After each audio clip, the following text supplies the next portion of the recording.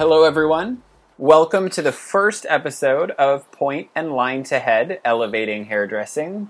I'm Cody. I'm a Washington, D.C. based hairdresser and educator, and I'm extremely passionate about hairdressing. Why we do things as hairdressers, how we stay inspired, how we stay informed, but ultimately how we become the best possible hairdressers we can be.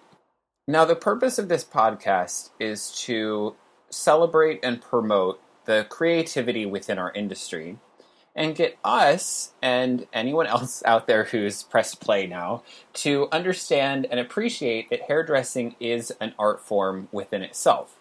With that being said, this first episode is going to be an introduction into how we as hairdressers can start thinking the way an artist or a designer does, so we can create effectively, be excited about the work we're producing, and ultimately be recognized as the group of innovative artists and craftspeople that we truly are.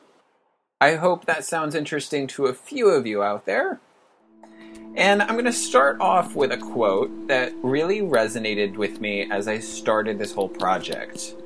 Now, that quote is, "Architecture is the masterly correct and magnificent play of masses brought together in light."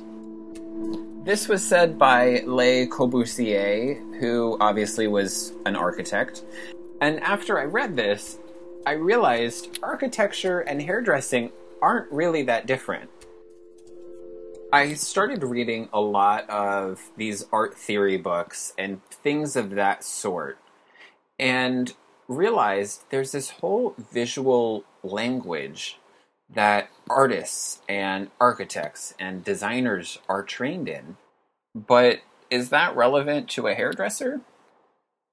Take an architect, for example. What do? Well, they create a work of art in 3 dimensions that's visually striking and practical. Don't we do exactly the same thing? The only difference, though, is that as a hairdresser, our work is attached to a person. So it gets up, it moves around, it doesn't stay in one place.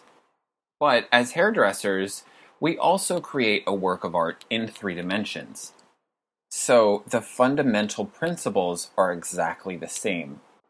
There have been all sorts of studies on how human beings perceive and react to works of art. And there's underlying rules of how different materials behave.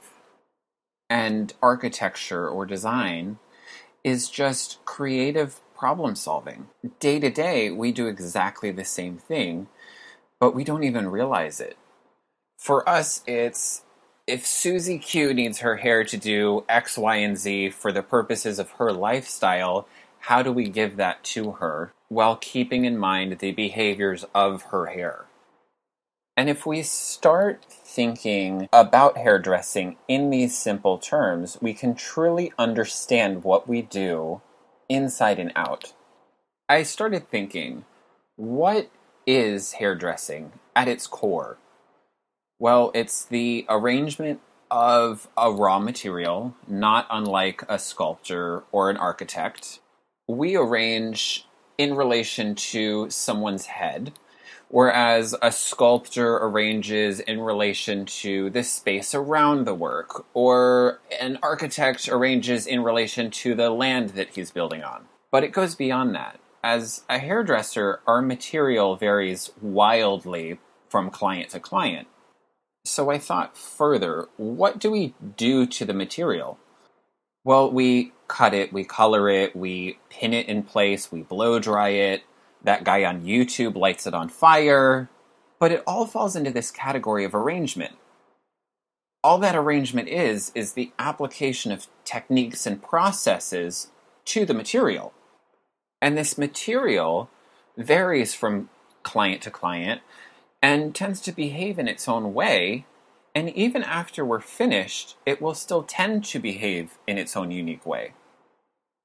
So, to summarize this whole crazy thought process, hairdressing is the art of applying artificial laws to a material that's subject to natural laws, where the material remains in governance of those natural laws upon completion of the work.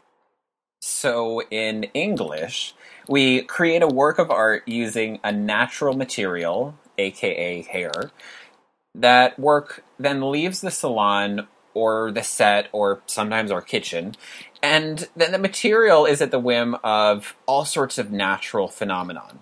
To break it down further, applying artificial laws. That's cutting, coloring, and then there's visual laws like color theory. Then there's compositional techniques involving shape and balance. We do those things to this material, hair, that's subject to its own natural growth, its texture, to gravity, and our work is always at the whim of these natural tendencies. I won't go into technical information. There's ways of controlling texture, there's ways of controlling growth patterns, but those natural tendencies will always be there. And ultimately, what happens in our work is both these natural and artificial laws exist simultaneously. So we arrange a natural material in relation to someone's head. We apply artificial laws to this material that's subject to natural laws. And in the end, we have a work of art which is the simultaneous existence of natural and artificial laws. It's that simple. Now, I'm extremely passionate about hairdressing education, but I felt the industry needed something that isn't just watching someone do hair or telling you a recipe or a formula. And I felt what was missing was promoting and fostering creative thinking, independent creative thinking. I want us all to develop our eyes, our minds, our creative senses. And we don't get there through this is how you cut a bob or this is the color wheel. While the technical side of what we do is extremely important, art and design principles are the backbone of all creative expression and are just as, if not more important than, our technical education. Now I know there's some people listening to this and going, well, I studied here. I really know how to cut hair really well, and that makes me the best hairdresser I'm going to be. Or, I studied under so-and-so, and I really know color inside out, and that's all I need. But how many of us have someone we look up to in the industry? Someone whose work we look at and think, wow, I wish I could do that. It's healthy to aspire to be and to do better. But the reality is, as hairdressers, we all do the same thing. We all deal with the same challenges, and one of us is not more or less capable than someone else. Sure, we have technical skills that can be tweaked and refined, but your idols don't have some magical special piece of DNA that made them amazing hairdressers. And it's 100% within your ability to be the next Vidal, or the next Robert Lebetta, or the next Guy Tang. But we have to create a culture that fosters independent creative thinking. And we won't get there by frantically studying someone else's techniques.